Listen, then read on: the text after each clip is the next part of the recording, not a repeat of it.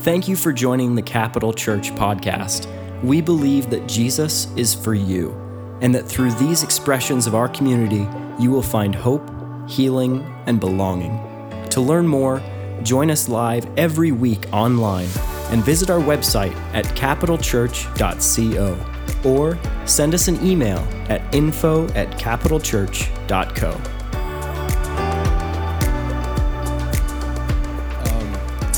But I'm so glad you made it. You guys know the drill. Turn to your neighbor and say, man, so glad you made it here today. All right, turn to your other neighbor and say, go Cowboys, go Cowboys. Today we're going to be talking about hope, Advent and hope. Probably about 10 years ago, I was studying. I had a pastor friend that called me out of the blue, really close friend. He said, Krist, I need you to pray with me. And he kind of just gave me some information about a young man that he was pastoring. And this young man, he'd been pastoring for a long time. And then he called him out of the blue, my pastor friend, and he was sobbing uncontrollably. It was hard for him to put a sentence together. He was incoherent. And so my pastor friend was kind of relaying some of the details, obviously kept a lot of his information private. I don't even know to this day who this young man was. But this young man who's talking to my pastor friend sobbing uncontrollably is the guy who's like the type A personality. He's like in control of his life, doesn't have issues, just a leader, a man's man, whatever. And so he calls my friend sobbing uncontrollably. And this is what he tells my pastor friend. He says, so-and-so, I made $200 million this year. And my friend was like stunned. Wow, okay. Hopefully you can tie that soon. Anyways, he didn't say that. It's horrible. You guys are just so bad. Wow. Why would you even, okay. And he said, I made $200 million this year. And at this age, I told myself that I would make $200 million, and I did it. But and I thought it would make me happy, but I am more miserable than I've ever been. I remember thinking about that story. I've thought about that story often. I've shared this story many times. I don't even know this man's name. I don't know where he comes from. But $200 million did not make him happy. My word. What's funny is that the lived experience of most Americans is similar to this young man's misery. In fact, one expert tells us that the primary emotion for the majority of adult Americans who have the advantages of income and education is this chronic sense of disappointment. We're going to be talking about hope today, but the antipode or the opposite of hope is what? Disappointment. We're disappointed in life. Tyler Staton says this about us, okay? He says if you have an income over $25,000 a year, you are wealthier than 90% of the world. If you make over $50,000, congratulations, you are in the wealthiest 1% in the world. 91% of the global population does not own a car. Nearly half of the world lacks basic sanitation. 2 billion do not have the basic clean water. Just under 1 billion do not have electricity, and less than 7% in the world have a college education. So I say that not to like emotionally manipulate you today, right? Like we're anti-capitalist and anti-bourgeois class or whatever. The point that I'm trying to make is we live in the zenith of human civilization and we are disappointed. Right? That's the primary. This is from an expert. The primary, and come on. Some of you are looking at me like, that's not me. No, you stop. Homie, don't play that. We come to church and we don't lie. Can I get an amen? High five your neighbor right now, because some of you give me that deer look, right? We know what that chronic sense of disappointment is like. Well, my marriage was supposed to turn out like that, but it's this way. Right? I thought at this time, at 35, I would be here, but I'm not. I remember at 10, I was a joyful person, but I'm now 32 and I'm absolutely miserable. What happened to my life? We have so much, and yet we're so disappointed, right? It's like, it's part of the lived experience of so many Americans in our present moment. Jesus in Matthew chapter 6:25 says, hey guys, don't be anxious about food, clothing, what you drink, because isn't life more than these? And then he goes on to say, seek ye first the kingdom of God and his righteousness, and all these things shall be added unto you. So what Jesus emphatically is not saying is that, guys, don't take care of yourself. Don't worry about what you eat. Don't worry about drink. Don't worry about all that, just walk around naked, right? He's not saying that.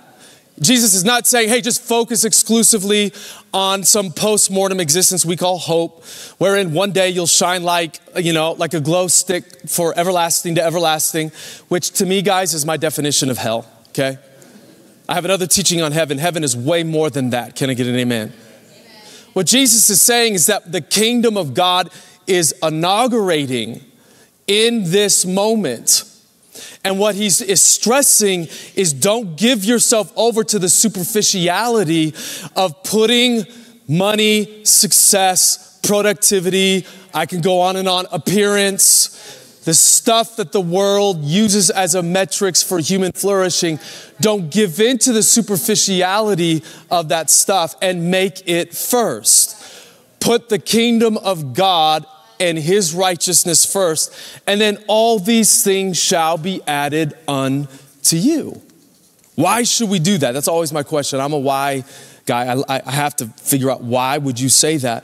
I think one of the reasons why, and I think this is the major factor and reasons why people are chronically disappointed, is because we all are, an unceasing embodied person that possesses this vast spiritual life, wherein careerism and successfulness and relationships can never satisfy.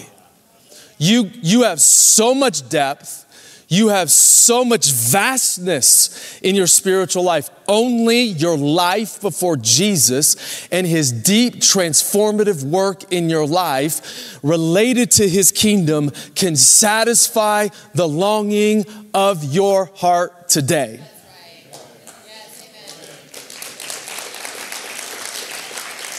And I just want to say, as we go into 2023, I don't want you to be scared. Turn to your neighbor and say, don't be scared.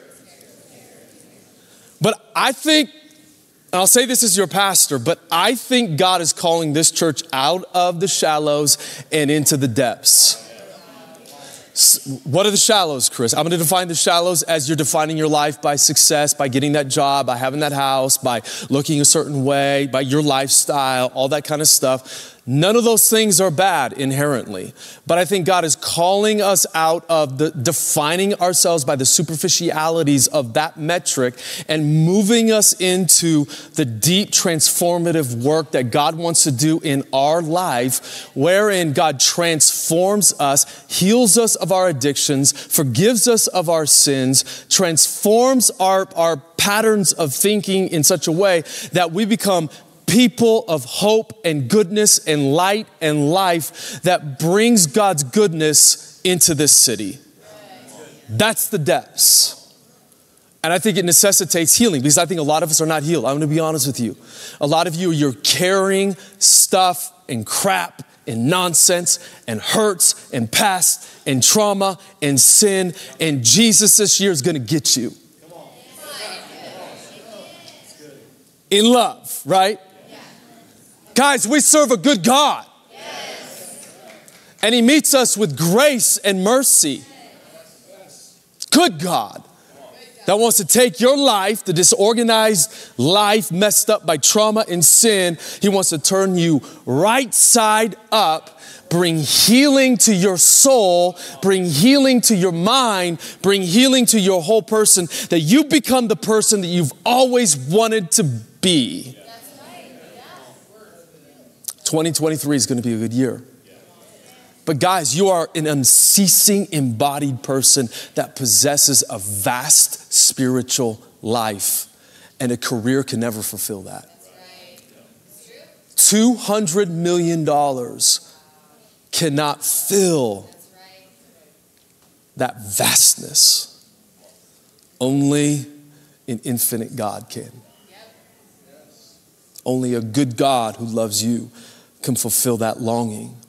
So we have the lived experience of many adult Americans shaped by chronic disappointment. In addition to this, I'm going to call it this. It's called the fatiguing of the American way of life.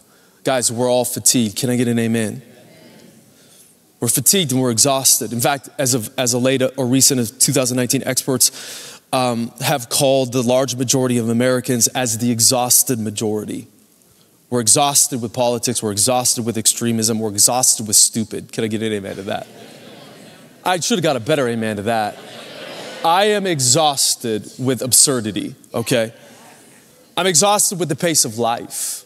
I'm exhausted with hurrying through life and not having any sort of depth, any sort of life before God. I'm exhausted with all that. Many Americans are exhausted by all of that. In fact, what happens when you're just going from one event to the next, time is just a sequence of moments, and you're going from one moment to the next, to the next, to the next, and you have no spiritual depth and spiritual life before God, you'll begin to fatigue, and it will begin to affect your emotions.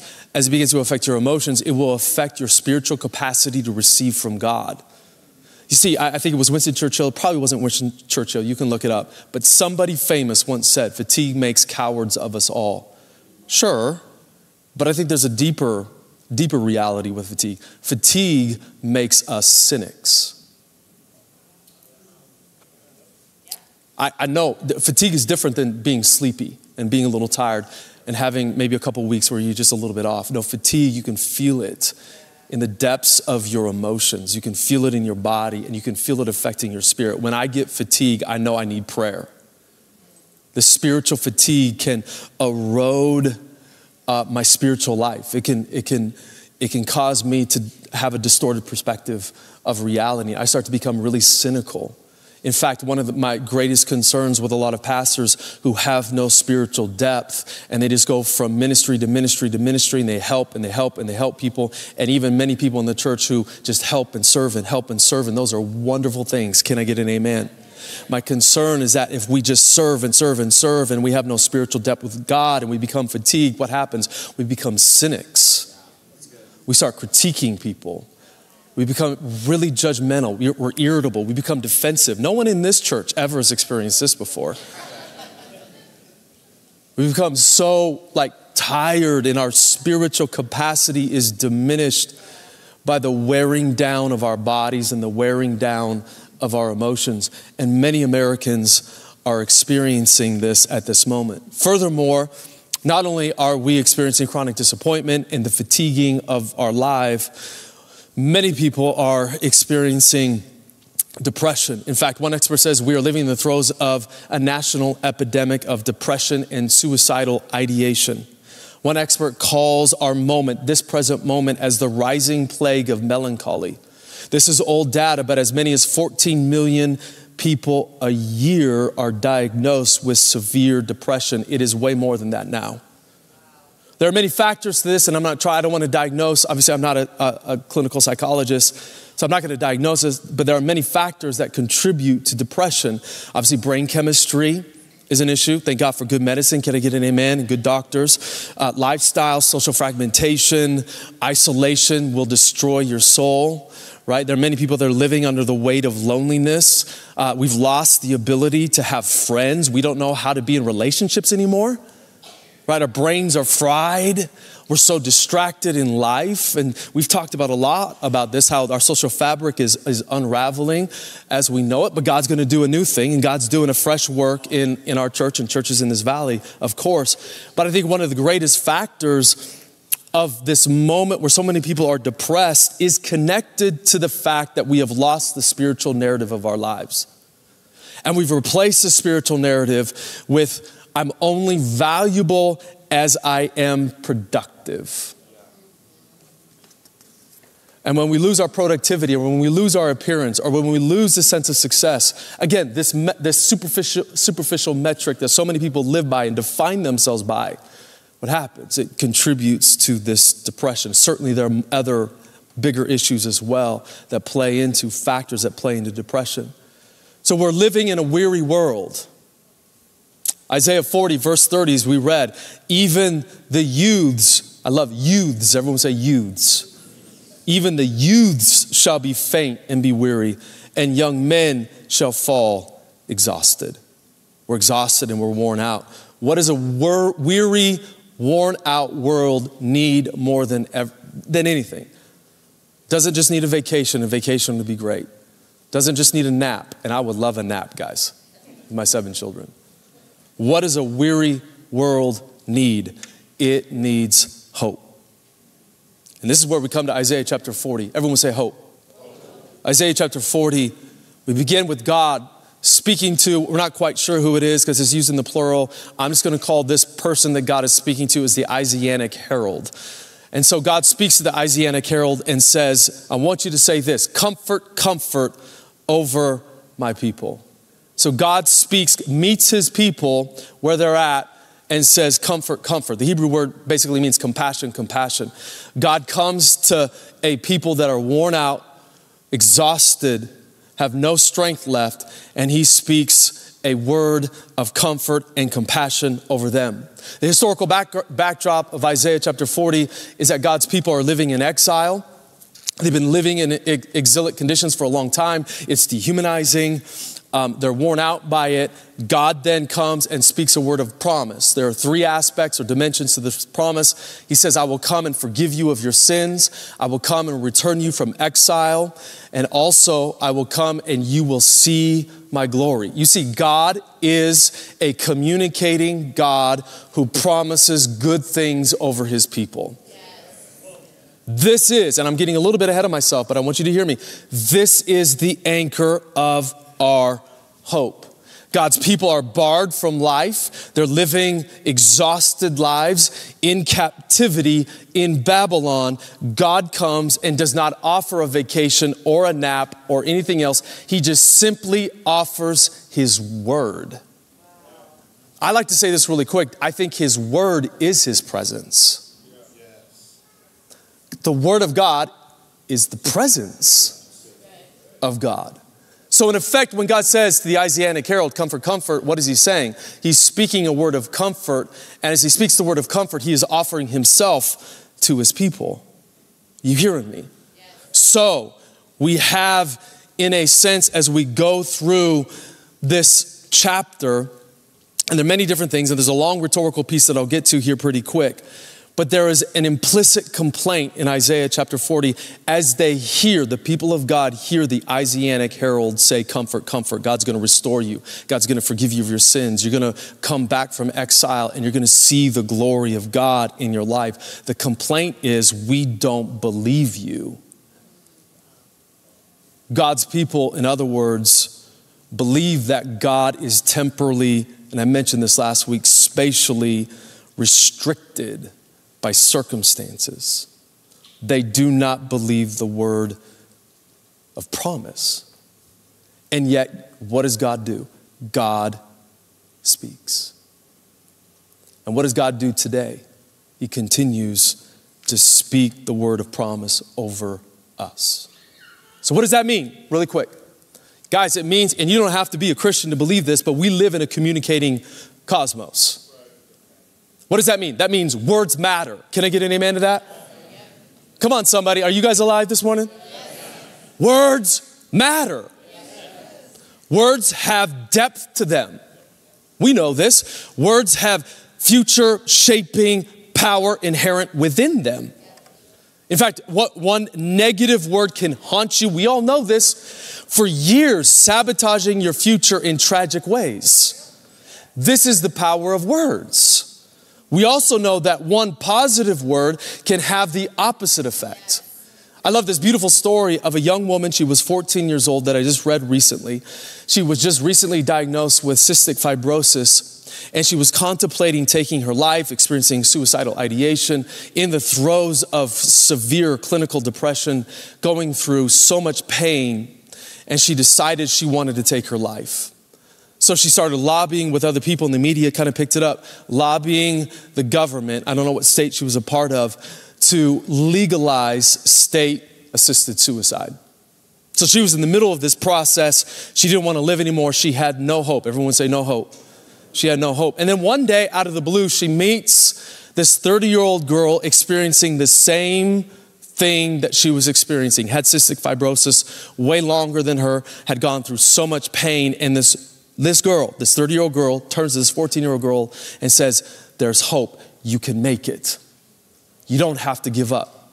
It wasn't a brilliant talk that she gave to this 14-year-old girl. It was simply a word of encouragement and hope. She changed her mind and she decided not to take her life. She stopped the whole process of trying to get state legal suicide, legalized. She stopped that entire process and she gave her life to helping other people.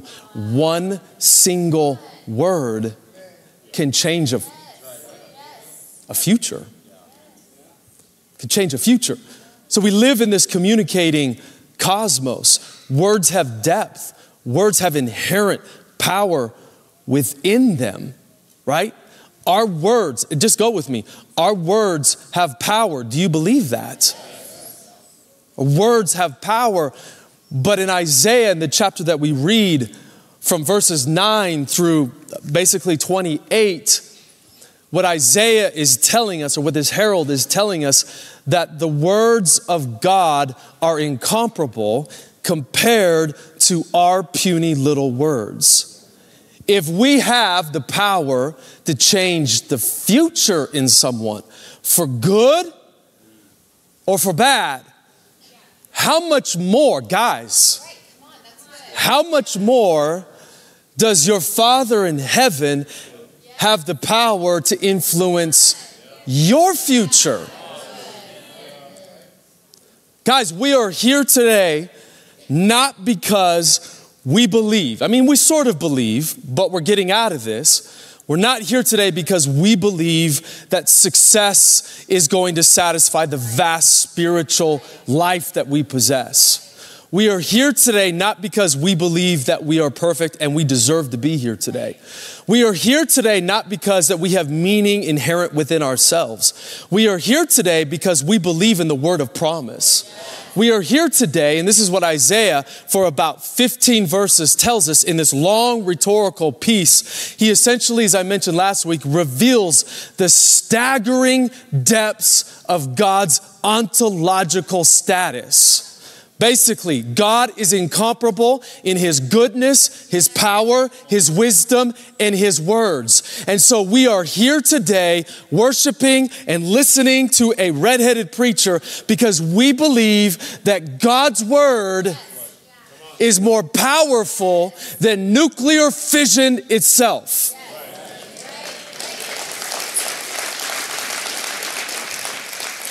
Our lives are dependent on a promise.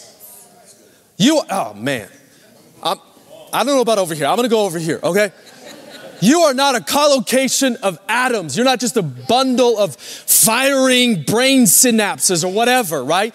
You're not just the result of the byproduct of just neurochemistry. You don't live in a meaningless universe. We are here today and we exist today because of a word of promise spoken over creation and spoken over you and I.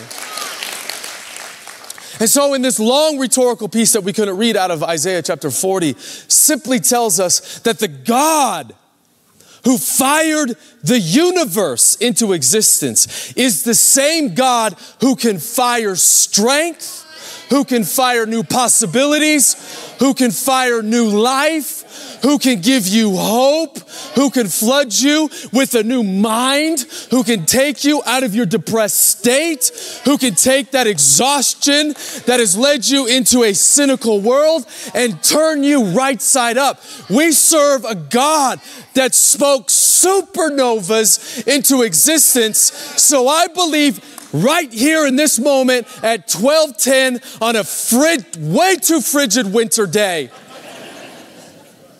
that God can speak life into you right now.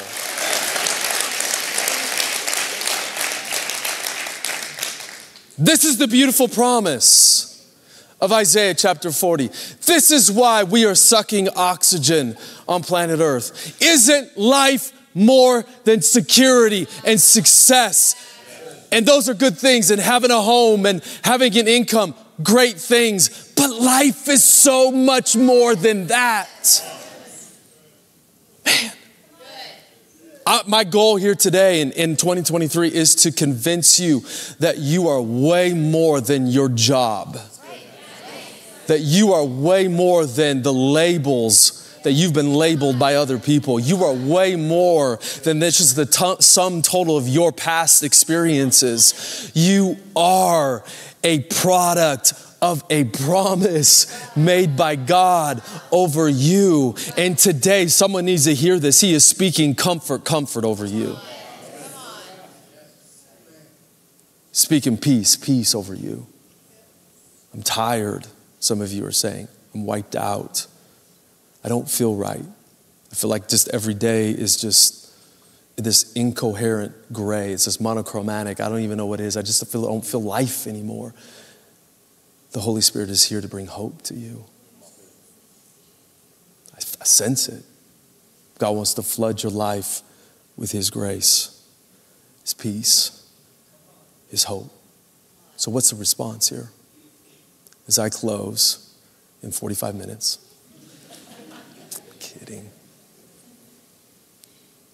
What is our response? Well, I want to read this verse 28 through 31. Out of Isaiah chapter 40. After this long rhetorical piece describing the ontological status, the staggering status of God and His power, verse 29 says He gives power to the faint, and to him who has no might He increases strength. Actually, if we go back, that 28, have you not known? That's good. Have you not heard? The Lord is the everlasting God, the creator of the ends of the earth. He does not faint or grow weary. His understanding is unsearchable. Verse 29, He gives power to the faint. Everyone said amen. My mind is playing tricks on me here today. And to him who has no might, He increases strength. Verse 30, even youths shall faint and be weary, and young men shall fall exhausted. Verse 31, but they who wait for the Lord, everyone say wait for the Lord. Everyone say wait for the Lord. Wait for the Lord. Shall renew their strength. They shall mount up with wings like eagles. They shall run and not be weary. They shall walk and not faint. I'm a teacher, but I feel like preaching today. I'm more of an academic, but I just feel like I need to get this into your soul. They mount up with wings like, I love the metaphor here. Like, guys, I'm not even going to try to deconstruct this on an exegetical level. I'm just like, I don't even know what that means, but it sounds awesome. Shall mount up with wings like eagles. What does that mean? It means something pretty cool. They shall run and not be weary. They shall walk and not faint. This is the promise that God has for us as we move into this Christmas season and as we move into 2023 and beyond. We could become people who learn to wait on God. And as we learn to be the kinds of people that wait expectantly for God, what happens? Our strength is renewed. Wait. Wait. How many of you love to wait? Wait? It's an obscenity for Americans. Come on, some of you drive way too fast because you got a hurry problem, right? Wait? Some of you are thinking, no, I'm a speed guy, right? Wait, no. What does wait mean? Well, wait is an unhurried word. It's a word that I don't really appreciate. But the actual translation of this is to wait expectantly for God's word to come to pass. So what does to wait for the Lord mean? It means to hope. Hope. Hope. God wants to fill you today with hope. This is the season of hope. I want to see God, through the power of the Holy Spirit, to get you on the inside of hope, to experience the hope that God has for you. So what is hope? Hope is the active, confident expectation of good based upon God's character and his word over your life. That's what hope is. As N.T. Wright says this, we sometimes speak of someone who is ill as being a shadow of their former self. The Christian, however, in the present life is a mere shadow of his future self. One of my all-time favorite quotes that gives us a glimpse of what hope is like. Many of us think that our best years are behind us, but as a follower of Jesus, guys, guess what your future is like? It's, wait for it, some of you are not ready for this, it's all joy at the end.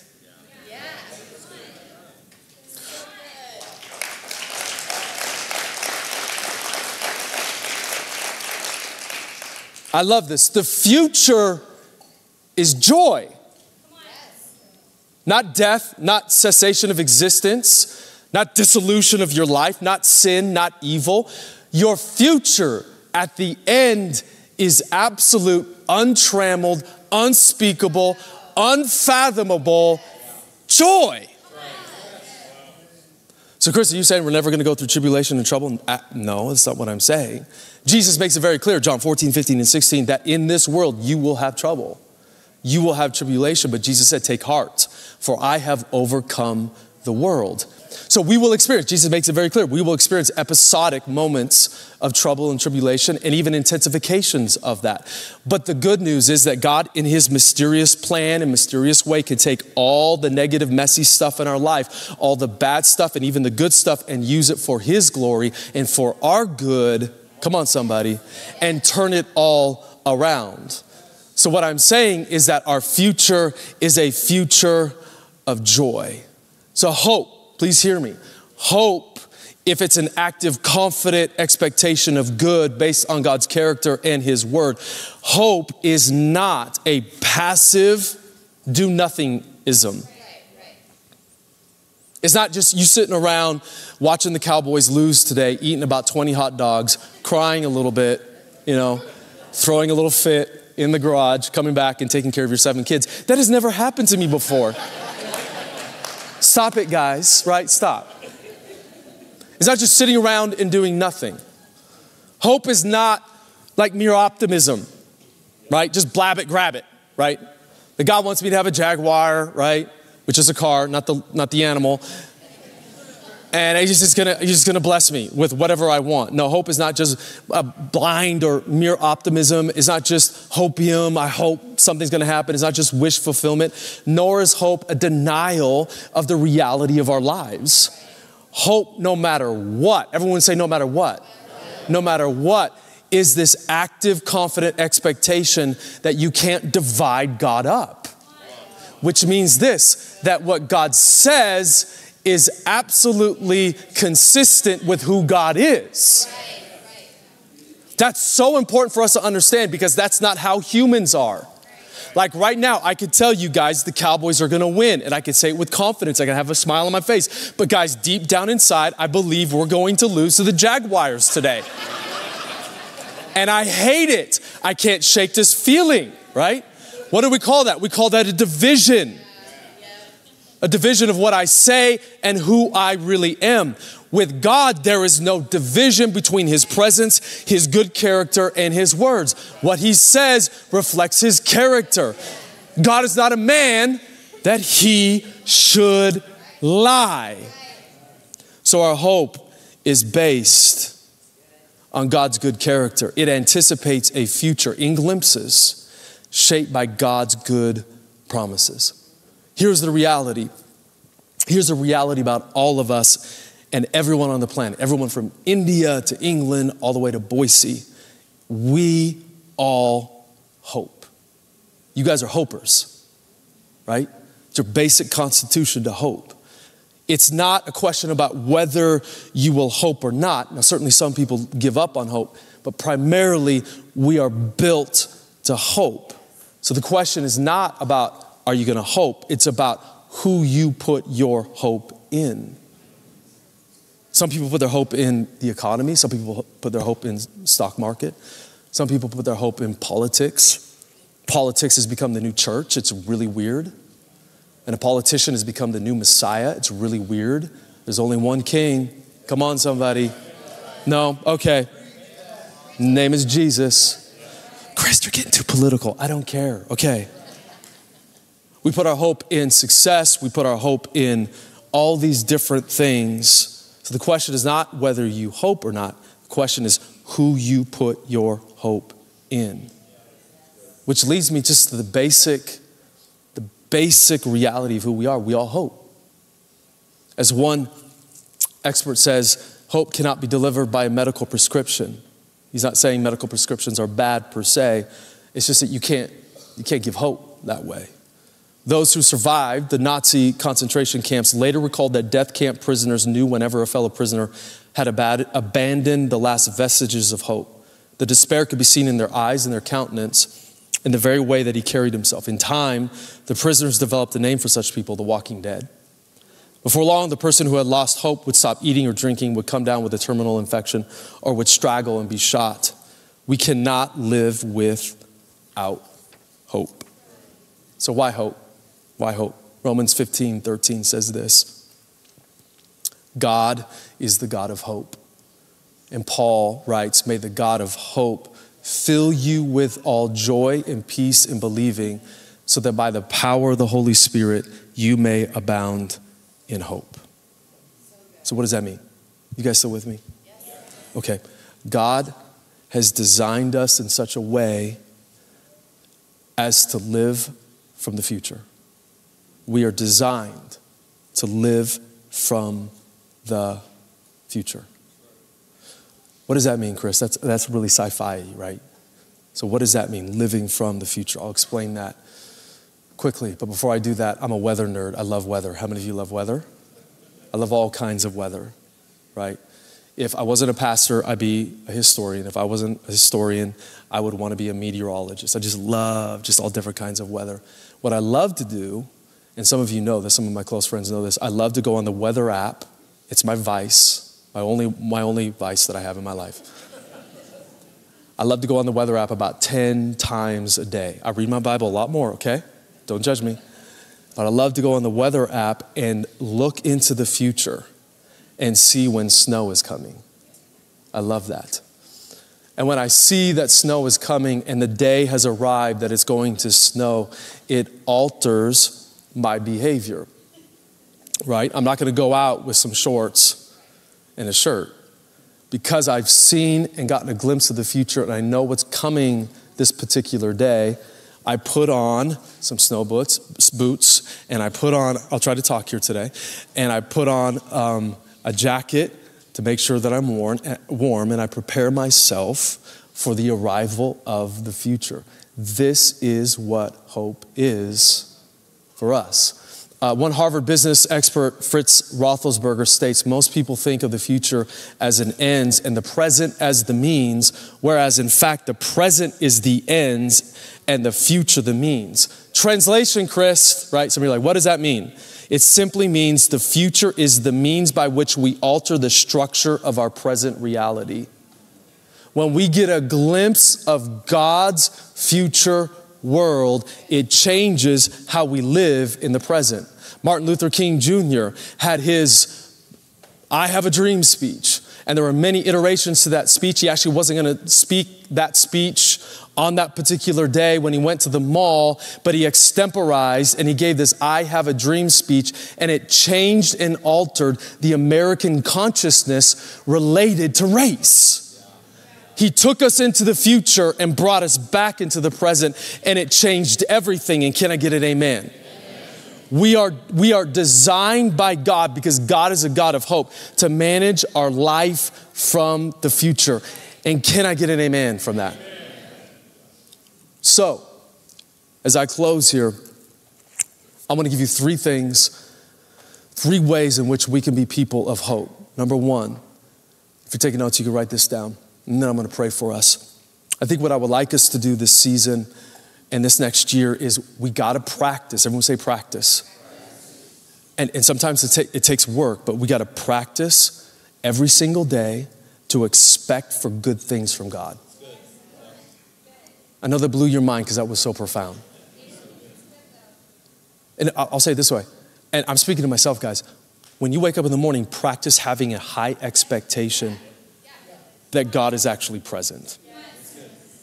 Stop giving in to inferior voices that say otherwise. Believe that the promises of God are yes and amen. Believe that if God can fire the universe into existence, he can fire something into your soul.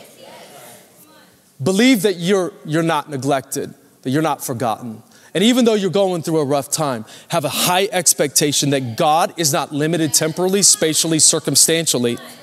He is not restricted. God's word and his promise over you is a big, resounding yes. Yes.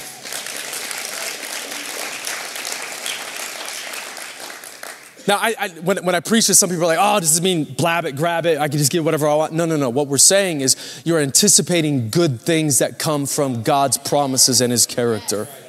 Psalm 27 said this, I would have lost heart unless I believed that I would see the goodness of the Lord in the land of the living.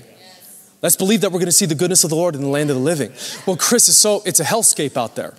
It's so apocalyptic. Do you know what's happening in our politics? Do you know what's happening in this world? Do you see all the stupid? Yeah, I see more stupid than you think I see, okay? There's stupid everywhere. And yet I still believe God's word of promise is greater, it is stronger, it is incomparable, it is unique within history and time and space. God's power is staggering and he can fire strength into you. Come on. He can fire wisdom into you. He can fire peace into your mind. He can bring healing to your body and your brain chemistry. He can take the traumas, he can take the hurt, he can take the pain, and he can transform it, and he can bring his goodness into you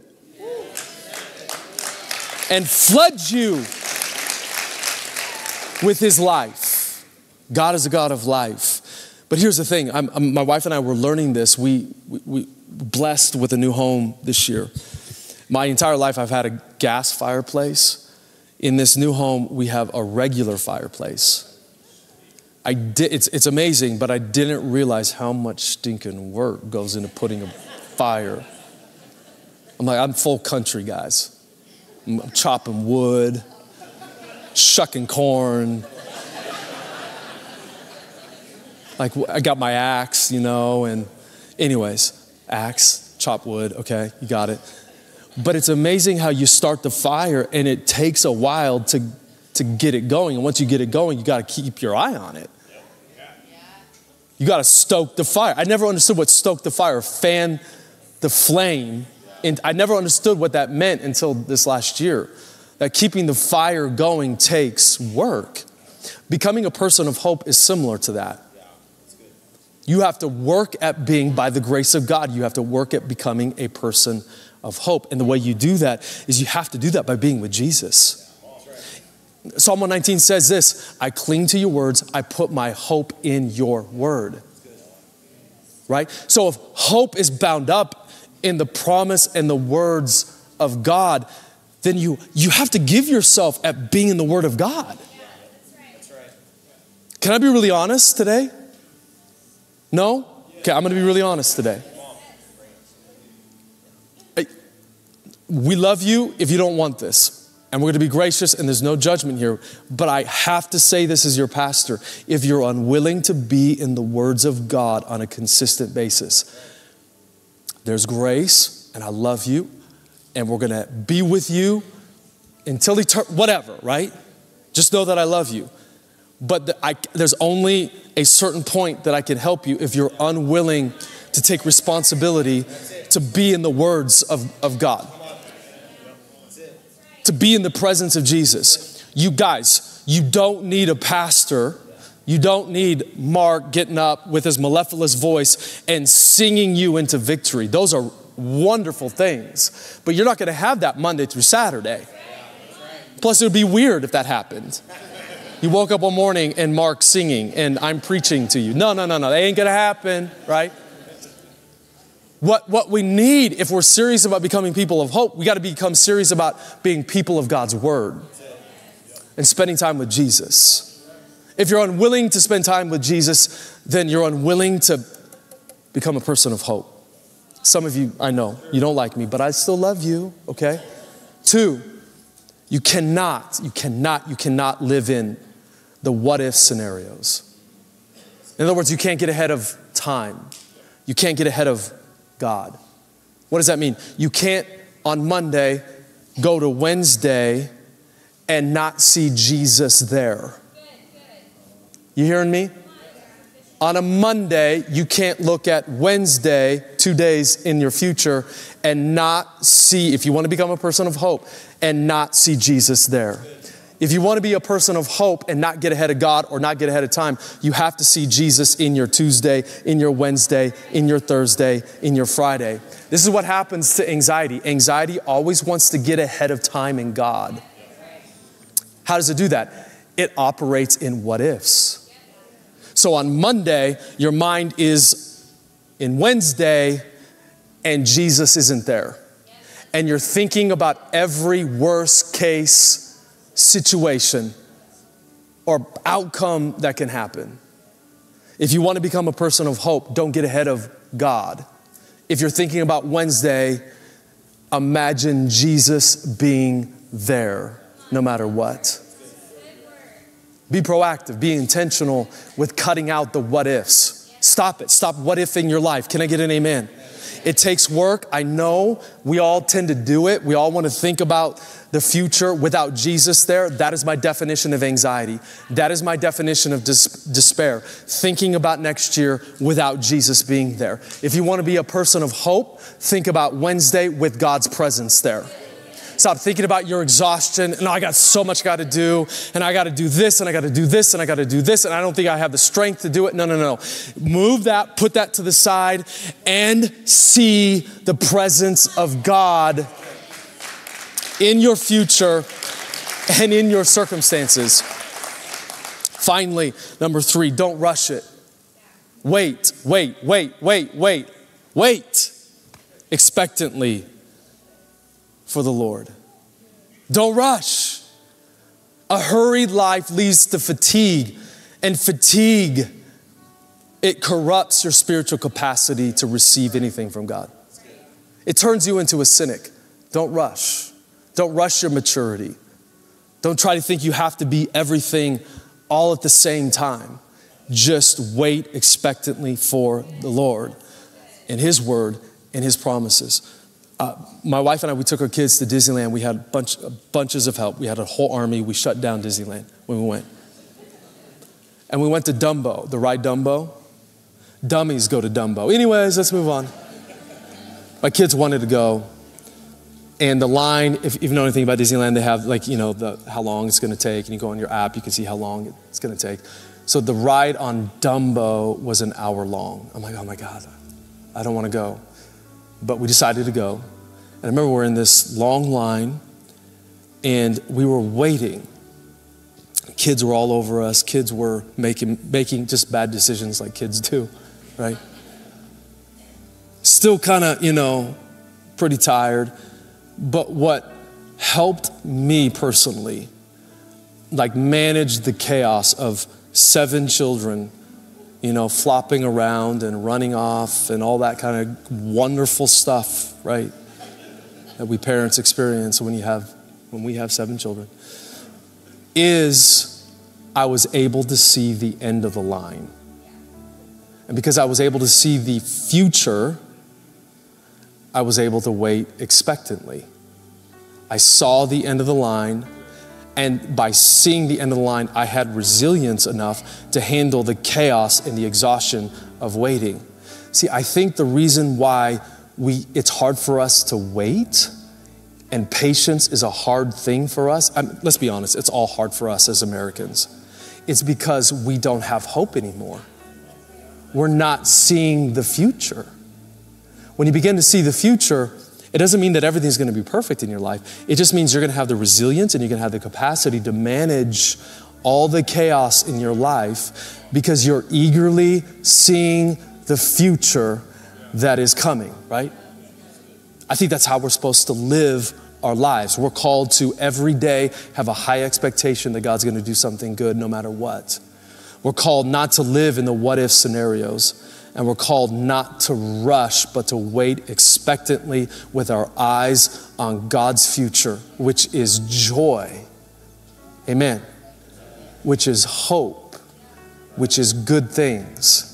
And when you learn that God has good things for you, you can manage everything else. Let me end with this. I think many people are like, well, why does God take so long to bring about his promises? I would like to say this with just so much love and compassion in my heart, because we don't have the maturity to handle the promises if they come, right? We wait so God can grow us up. And as we grow up, as we're enlarged with waiting with expectation for God's good purposes, we come to a point of maturity wherein we can handle the things that God has spoken to us. So some of you are experiencing delay and you're frustrated. I thought God said this and he was going to do this, but I feel like I'm over here and life feels like a labyrinth, and some things just don't make sense. And why is that? Well, it could be that God is allowing you to enter into a season wherein God can mature you so you can handle all that God wants to give you. Can I just say this really quick? I have two 11-year-old boys who I will not allow to drive until they're 32. If I gave them the keys today and I was just a horrible father, I would then call every one of you or email every one of you and say this simple words: get off the flippin' road. Right? Why? Because they don't have the maturity to drive a car. They don't have the maturity for a phone. They don't have the maturity for a chainsaw. Because we're country folk now. That's what we have, right? Am I going to give a chainsaw to my 11-year-old kid? No, right? He doesn't have the capacity or the maturity. Krist, are you calling us immature? No, I'm calling myself immature. All of us, right? We all need to grow up. There are some things we just can't handle for a while. And we need to allow delay to grow us in faith and maturity so we can receive all that God has for us. And everyone said, amen. Bow your heads, close your eyes. Father, I thank you that you are the God of hope. As we go into the Christmas season, we're sitting in Advent right now. Last Sunday of Advent. I thank you that you would flood Capital Church with fresh hope. Those who are weary and tired and exhausted, I thank you that you would give them fresh strength. Lord, we thank you that your word is incomparable. Your word is alive, it's active, it's sharper than any two-edged sword. Lord, we just thank you that your word does not return void, but it accomplishes what it's sent to do. Lord, we thank you. Psalm 16 says, I bless the Lord who gives me counsel. Lord, we are so thankful that we live in a communicating cosmos wherein you come with your voice, with your word, with your promises, and you speak life and hope over us. So I pray that anyone in here today that is feeling tired, worn out, exhausted, disappointed, depressed, you would come and give life by your word and through your presence. Lord, I thank you, Jesus. You said you've come to give us life. Everyone say life. And life more abundantly. Life to the nth degree. And I thank you that as we move into 2023, that we would enter into the depths of that life. I thank you that we are unceasing embodied people who possess a vast spiritual life. And I thank you that you would come and fill that vastness with your presence this year. You would come and raise us up out of the valleys. Lord, you would come and mature and increase our capacity to receive your grace and your love this year. Lord, I thank you that you would teach us how to become people of hope so we can bring hope to a benighted world. So I thank you, Father, for your grace. Lord, we declare that you are the God of hope, and I pray that the God of hope today would flood our hearts and would fill us with joy and peace in believing. And by the power of the Holy Spirit, that we would this year abound in hope. Hope, hope, hope, hope, hope, hope.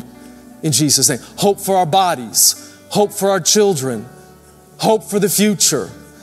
Hope based on the word of promise that you've given to us last year or 2 years ago or a decade ago or 20 years ago, that we would learn to live as people of hope. Father, forgive us for giving into inferior voices, voices of doubt and disappointment, voices that would say, just seek the superficiality of stuff and things. Father, we give all that to you and we turn today and we look expectantly to your word of promise. Lord, our desire is to serve you. It is to follow you. It is to be a people of hope that define their lives on your good character and your good word. In Jesus' name, we bless you. We bless you. With your eyes closed, your heads bowed. I could pray a long time. I really sense the presence of God here this morning. Today, you would say, Krist, I think I'm one of those people, I don't have a lot of hope. And I need fresh strength today. If that's you and you want me to pray for you and wow. You need God to lift you out of the valley of the shadow of death. That's what it feels like. You feel like you're in a place of death. Paul says it in 2 Corinthians 1. I felt like the sentence of death was announced over me. That's the language of depression and melancholy. If that's you, I'm not going to embarrass you. I'm not going to have you come forward. I just want to pray God's grace over you in this holy moment. If you would like prayer right now, could you just raise your hand? I'd like to pray for you. Okay, thank you. All over the place. Thank you. Okay, thank you for your honesty. Many of you can put your hands down. If you raised your hand, can you put on your heart, I'm going to pray for you right now. Jesus, I thank you that you're the God of hope. Thank you that your word is incomparable.